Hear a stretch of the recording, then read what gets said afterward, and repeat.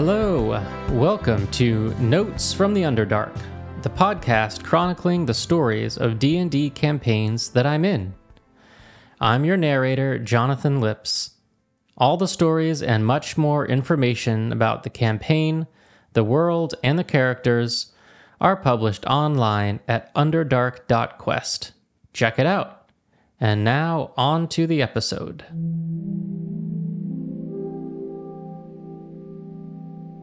This is Champions of the Kaidemenes, Episode 9, Leolin Led.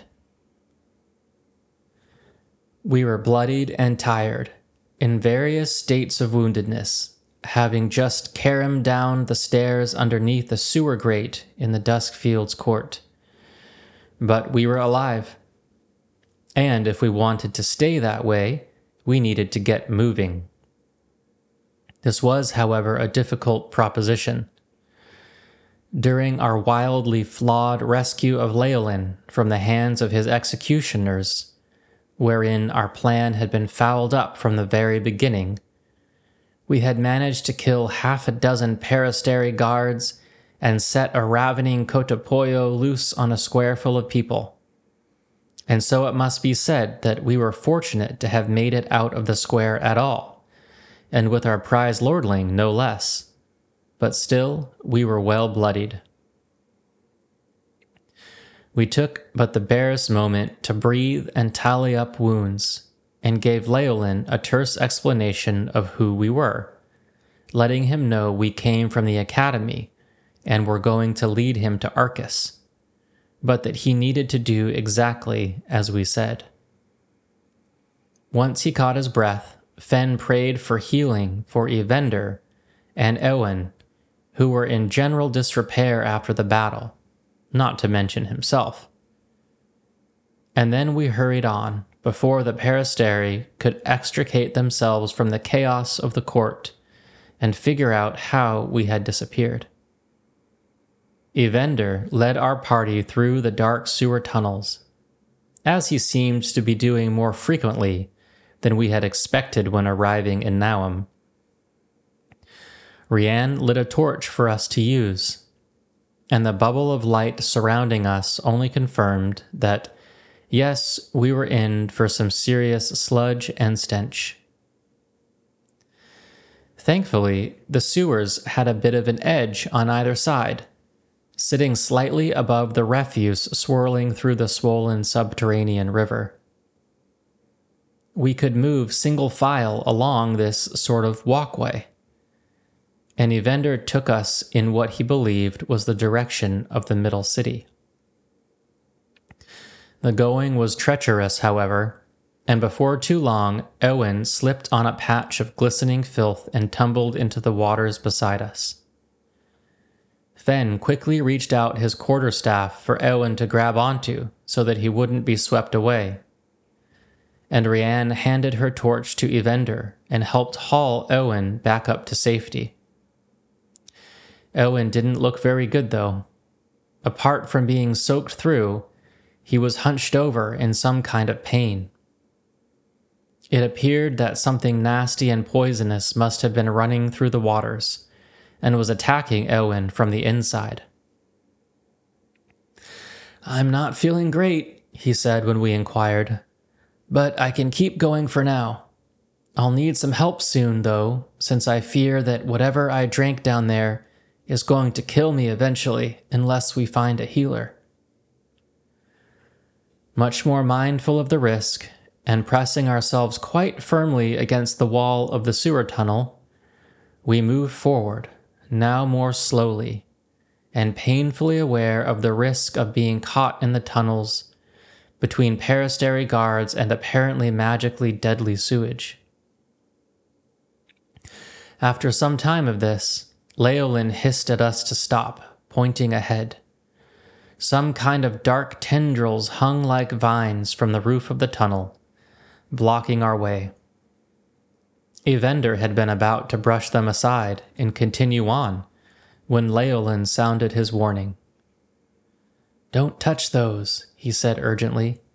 "They're full of dangerous spores that are deadly if inhaled, and the spore pods are liable to burst at the slightest provocation. Not to mention that they are extremely flammable and will explode violently if burned. As we looked more closely, the vines did indeed seem to bear nasty-looking pustules. We drew back to a safe distance. Evander turned to Leolin, no doubt out of innate suspicion. "How do you know all this?" he asked. Leolin answered with only a little haughtiness. "Well, Arcus was in charge of renovating the inner city sewers when he was younger, and told me all about what happens in the less well-maintained parts of them underneath the less fortunate areas of the city. Unfortunately, poisonous plants like these are not the only nasty things to be found down here. But it is a sign that we're still in the lower city, because the sewers in the more central parts of Naum are not allowed to go feral in this way." The rest of the party nodded, but it was not immediately clear how we might bypass this obstacle without setting loose a storm of sickness either from the sewage or from the spores. We first discussed the idea of somehow affixing our rope to the ceiling and swinging across to the other side of the sewer, but there was nothing that could hold it fast. We then thought of using our rope as a fuse to ignite the pods from a safe distance and wait for the spores to clear the air. But unfortunately, with respect to the air in the sewers, if it could be called that, we were downwind of the spores. As we continued to think and debate, Rianne bent down, picked up some mucky grit from the walkway, and flung it across the sewage water. Fen raised an eyebrow. We asked Rianne what she was doing, and she responded that we had gotten out of one tight jam already by finding an invisible bridge, so it didn't hurt to see if there might be one here. Fen laughed. Silly pirate. While all this was happening, we heard a muffled thud and turned to see that Leolin had landed on his rear end on the other side of the sewer. The walkway edge on that side was not blocked by vines, and the path ahead was clear. "Leolin," Fen called, "don't rush ahead. How did you get over there?" "Come now," Leolin replied. "It's not so far that we can't just jump. You're wasting time. Let's be on our way." Our party looked at each other a bit sheepishly, having been shown up rather severely in our adventuring capacity by this lordling. But clearly this was the only reasonable way forward, despite the danger of falling in the water and succumbing to its awful poison which continued to afflict Owen. And so, one by one, our party attempted to make the leap, but not before following a similar strategy to the one we had used when running the invisible Naga bridge, where we kept a rope tied to the person jumping in case they fell, so they would not be swept away by the sewage. Everyone made it across safely this way except for Fen, who was the last to jump. Slipping on a bit of grime, he tumbled into the waters and was held fast by the rope, but not before succumbing to their virulence. When Evander and Rianne hauled him out of the liquid, he was already retching and moaning. And unfortunately, it didn't seem amenable to the kind of healing that could be effected through his prayers. Time was now even more of the essence, since if we couldn't make it to the Medica soon, it was not clear what sort of chances Owen and Fen had of remaining whole. This dual urgency drove us quickly forward along the other edge of the sewer, until Leolin, now in front, halted abruptly. He pointed carefully ahead at the walls, and we saw that he was drawing our attention to a sort of moldy slime, which differed slightly from the moldy slime that was everywhere in the sewers. "This is a powerful poison. We must not touch it. I'm not sure exactly what it will do, but I know that it's one of the dangers to be avoided down here. Finn, already poisoned, rolled his eyes. Owen was in too bad a state to notice much at all. So we moved forward and carefully circumnavigated the mold. Soon we reached a T-junction and had to decide whether to continue forward, which would mean jumping across the water again, or to take the left-hand sewer, which would allow us to stay on the same walkway. Not wanting to risk anyone else encountering the debilitating miasma which was already afflicting two of us, we decided to take the left-hand turn and continue along the walkway. Soon after, the air started to smell a little less fetid, which was promising. Leolin then spotted a symbol carved into the stone of the sewer walls, and grew excited. "This is Arcus's sigil," he said happily, and then explained that Lord Arcus, whom we knew from our own experience to be exceedingly vain, had put his sign in various hidden places, and more of them were obviously clustered around his inner city domain. What it meant for us was that we were certainly heading in the right direction at this point.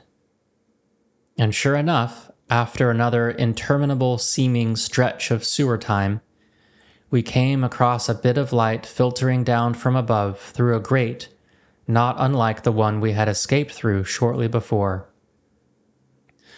A metal ladder descended from this grate, and we hurried over to see whether we might be able to escape the sludge at this point. We sent Evander up for a stealthy peek to try and discern our whereabouts, and he gamely started up the ladder. Unfortunately, it was covered in disgusting slime, and even his prodigious balance was not enough to keep him attached. He fell in an ungainly fashion from near the top, landing in a heap and groaning with the pain of the fall.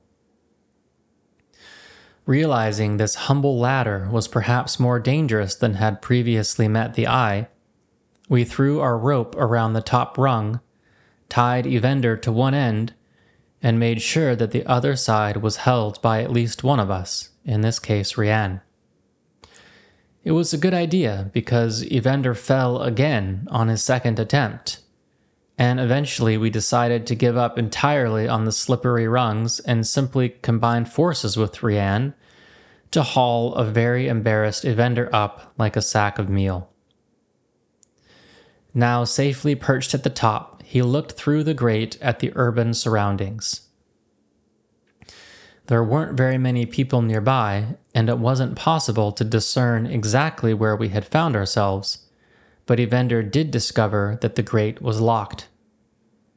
Once again under pressure to do so, he pulled out his set of thieves' tools and got to work.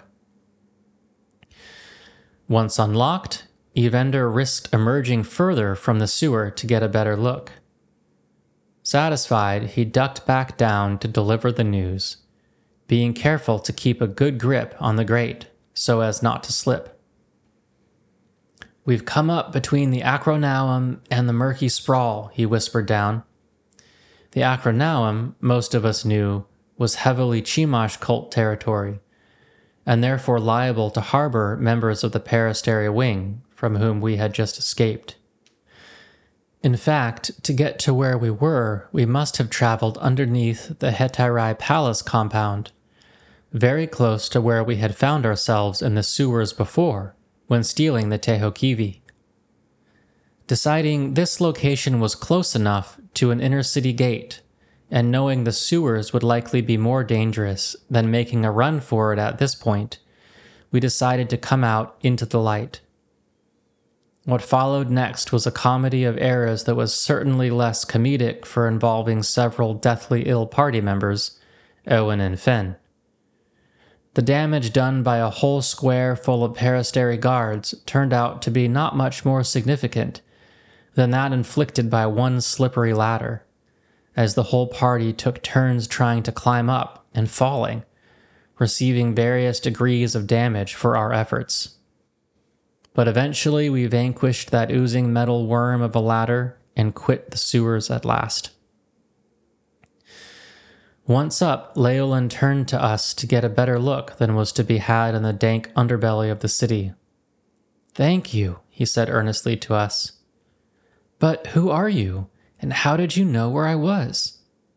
We repeated that there was no time to explain now, that we had to get to the academy as soon as we could, and that we would divulge all once we were safe and sound.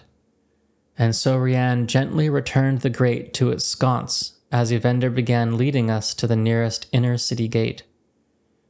Arriving at the gate, the ever-present guards blocked our path.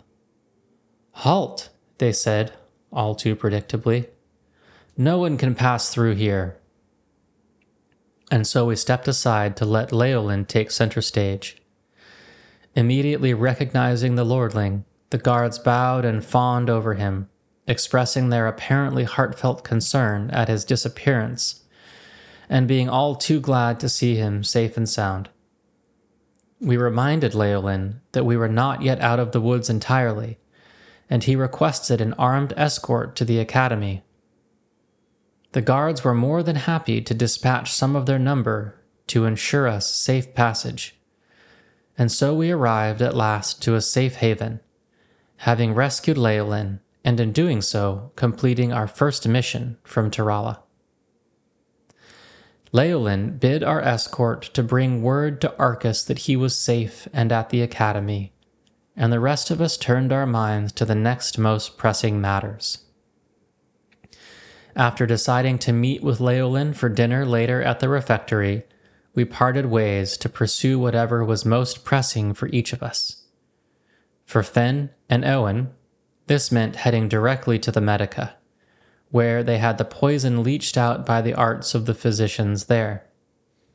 They were not fully recovered, but at least the poison was not going to do more damage as time went on.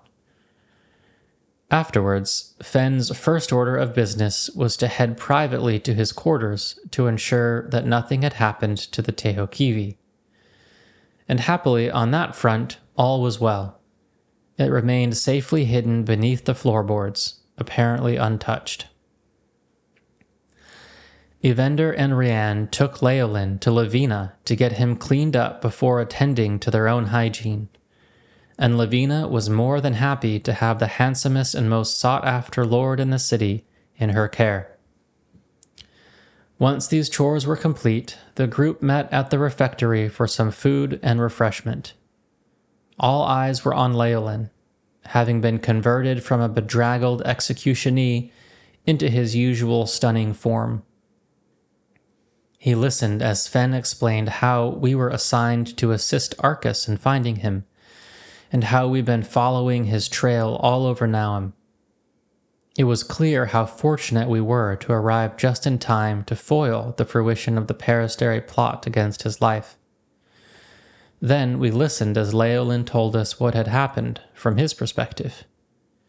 It all began, as we had suspected, at the Golden Chalice by way of Lord Eglon's previous gala. After getting reasonably drunk with his friends at the pub, Leolin and they had all decided to go to the middle city, where their conversation about stone sigil signing had eventually made its way into our intelligence. We paused to ask Leolin more about stone sigil signing itself, and he gushed enthusiastically about the practice. Apparently it was connected to interplanal studies, and the use of crystals to somehow access the power of the gods. Fen's ears perked up, since this was of course very much in line with everything we'd heard about the Tehokivi up until now. At any rate, that night at the Golden Chalice, Matrim Dazelle had told Leolin of a Tehokivi stone that was rumored to be in Naum, and they decided to go hunting for it. Evander broke in at this point and asked about Matrim, implying he was surprised that Leolin would be such close friends with a merchant family's son. Leolin said they'd been friends for years, making an offhand comment about class distinctions not mattering, and assuring Evander that Matrim was not involved in anything unsavory. Well, being very drunk in the middle city, the lordlings were captured. This much we already knew, and kept our mouths shut about Evander's contact who had facilitated this little kidnapping. Apart from this, Leolin didn't seem to know much. He'd been kept hooded as he was moved around from one place to another, up until he had been paraded onto the gallows. And lastly, he affirmed that he and Arcus would be very happy to leave Naum and come with the Academy to its new founding place. As soon as Arcus was spoken of, the man himself entered the refectory as if on cue, with his entourage, and shouting loudly for Leolin. The two lovebirds then had their very exuberant, and it must be said sloppy, reunion, during which we felt it was best to make our exit. Thus, having finished out the chapter of Lost Leolin, we took care of personal business before visiting Torella to see what our next mission would be. During this time, Evander and Rianne met Fen by pre-arrangement in Fen's quarters to discuss the Tehokivi. Specifically, we needed to figure out what to do with our new party member, Eowyn. Should we tell him? Doing so would put not only our secret cause at risk, but also Eowyn's life itself, since depending on how he reacted, we might be forced to kill him to keep our oath. Ultimately, we decided that the time was not yet right to bring him into our confidence, but so as to be prepared, we settled on a set of code phrases to use with one another, so we could agree to tell Eowyn if necessary, even in the midst of a conversation. Eventually, we all met up again and made our way to Torella's office, bypassing once more the long queue of cademones and supplicants waiting to see her. Once inside, and after enduring her sigh of disappointment and the usual admonition to please obey the custom of queuing to enter, we celebrated the finding of Leolin, which of course she had been apprised of. Her next task for us was something of a surprise.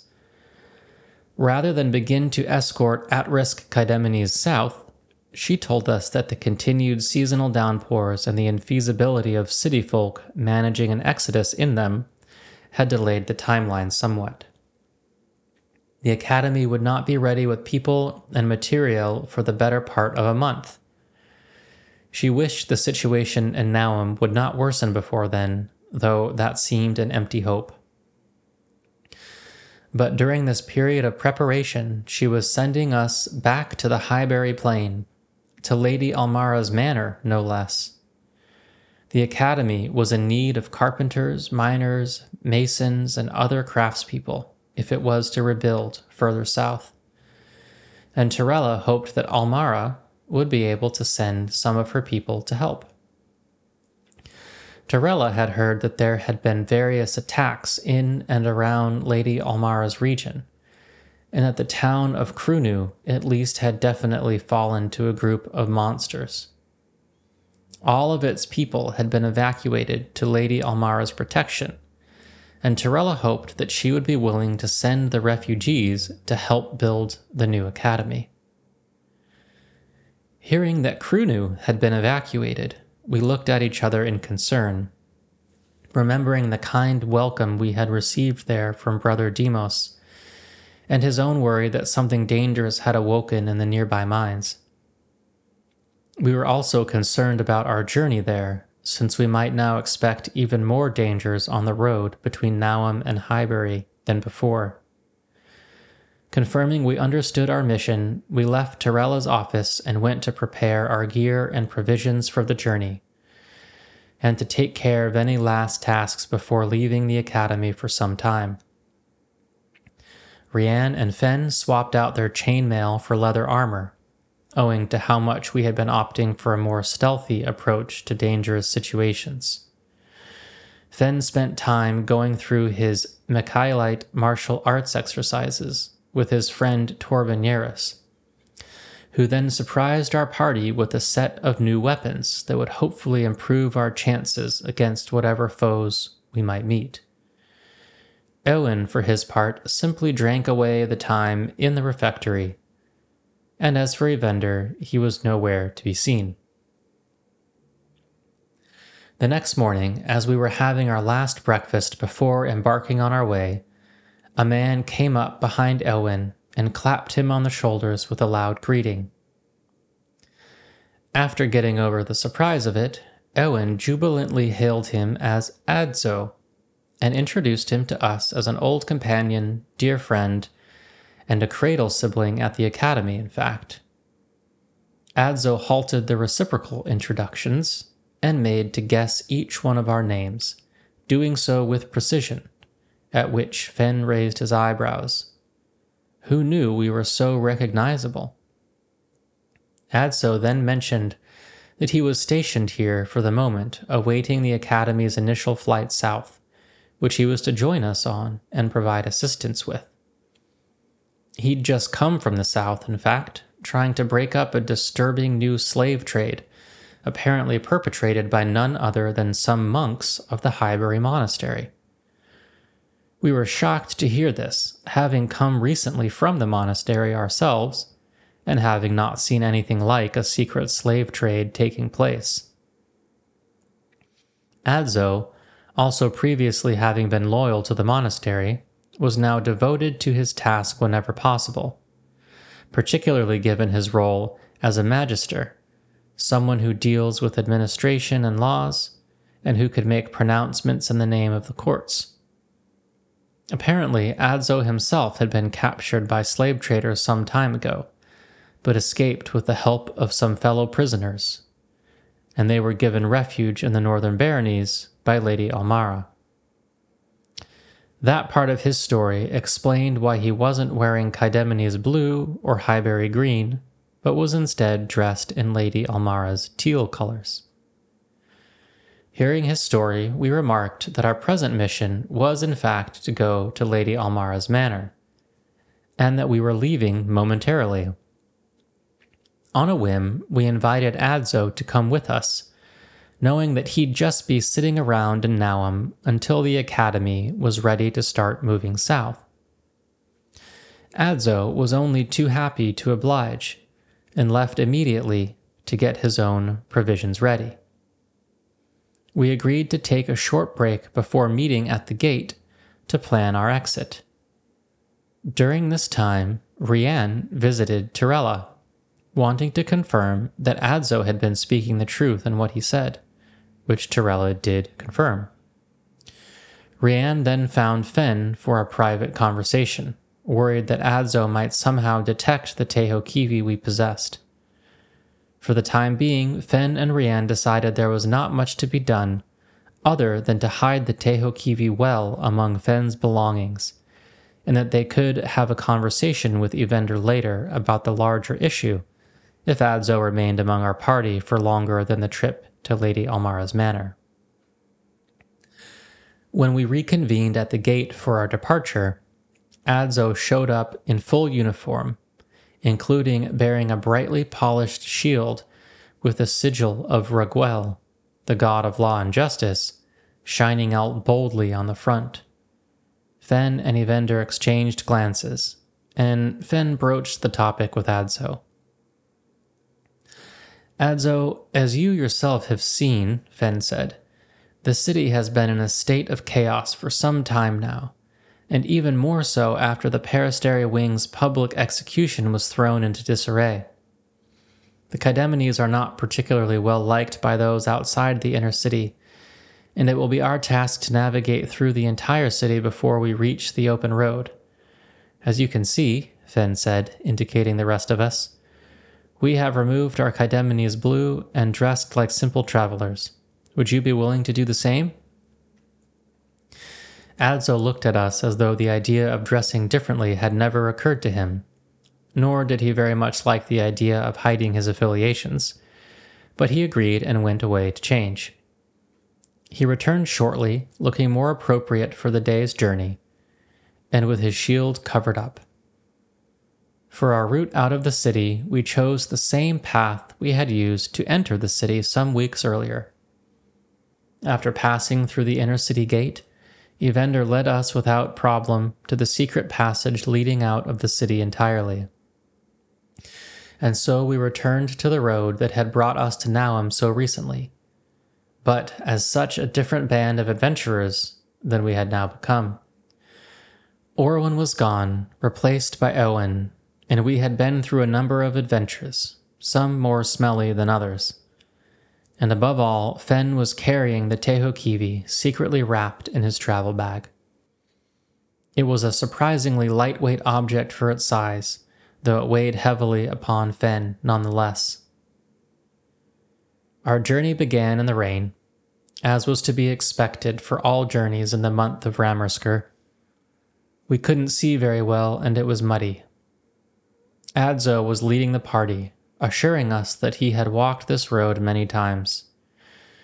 He pleaded with us to keep our eyes open for Cotopoyo, telling us of their lightning-quick attacks. We needed no encouragement from him, having been the victim of one such attack already.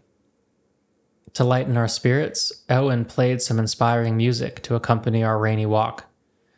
Eventually, the road approached the edge of the thick forest, and we were forced to decide whether to make camp for the night or to push through to the closest town, about 3 hours away. Given that night was not too far away, we decided to pause for the evening, but to set a double watch so as to have more eyes to look out for Cotopoyo. We set no fire, and our nightly watches proceeded without incident, though Adzo did make strange noises from time to time, which he said were to scare beasts away. The next day we tackled the forest. Now that we were aware of the various dangers that awaited travelers who left the safety of the path, we hewed closely to it, and had no incidents beyond the usual exhaustion of travel that whole day. As evening fell, we came to Lady Almara's manor. Well, after passing through a sprawling but well-organized town, and a set of high walls that stretched a far distance and which had seemed to hide a fortress, not a country manor, Adzo explained that Lady Almara had been working hard to consolidate all the local baronies threatened by monsters or disasters under her protection, and had been developing many defensive structures, not to mention building what we soon saw was more or less a city inside. Thanks to Adzo's recognition, we were admitted through the gates immediately and walked through all the new construction to Almara's original manor, which still looked like a large country house. When Adzo led us inside the manor, however, the quaint external experience was given the lie by what seemed to be a proper throne room, into which we were led by Lady Almara's attendants. Almara herself sat on a large chair. She was a slight Monian woman who radiated intensity through her dress and her expression, if not her stature. While she and our party took each other in, a rotund woman bustled from the side of the room to Adzo, pinched his cheeks, and reproachfully told him he looked too skinny. Looking embarrassed and attempting to brush the woman off, Adzo indicated that we should bow to Lady Almara, so we made the proper reverence. Adzo greeted Lady Almara and introduced us to her, vouching for his good friend Owen and for the rest of us as representatives of the Kaidemenes Academy. Fenn stepped forward to deliver Tirala's request for assistance of craftspeople, and specifically the miners and masons of Krunu who had been recently displaced. Lady Almara replied apparently favorably, saying, "Of course, I would love to assist the Academy in rebuilding. The Kaidemenes Academy is a welcome home to me and to others, and as part of my domain I will always support their good work." Almara's choice of words felt ominous to Fenn and the others. When before had Lady Almara spoken of the Kaidemenes of Naum as her domain? But Almara continued, "I have incorporated the good people of Krunu into this new town you see being raised around you, and they are now residents here. I will happily ask their leaders, Lumberlord Bradis and Mayor Bromley, if they or their people are willing to go and aid you in your new endeavor. Please allow Raquel to show you to guest quarters and enjoy the evening while I deliver your message. You may return tomorrow morning when I should have an answer for you." And so, our first audience with Almara was over. The party exchanged glances as Almara's housemistress Raquel showed us our apartments. There was clearly a lot going on under the surface here. So, with a great deal of uncertainty about Lady Almara's purpose, we resolved to fulfill our mission as far as we could, but also to keep our eyes open to opportunities to learn more about what was going on here in this suddenly new and strange town. And of course, we needed to be careful, for we had brought a Tejo Kiwi straight into the seat of Lady Almara's power, and we knew she sought these stones of power for purposes which were not entirely clear or altruistic.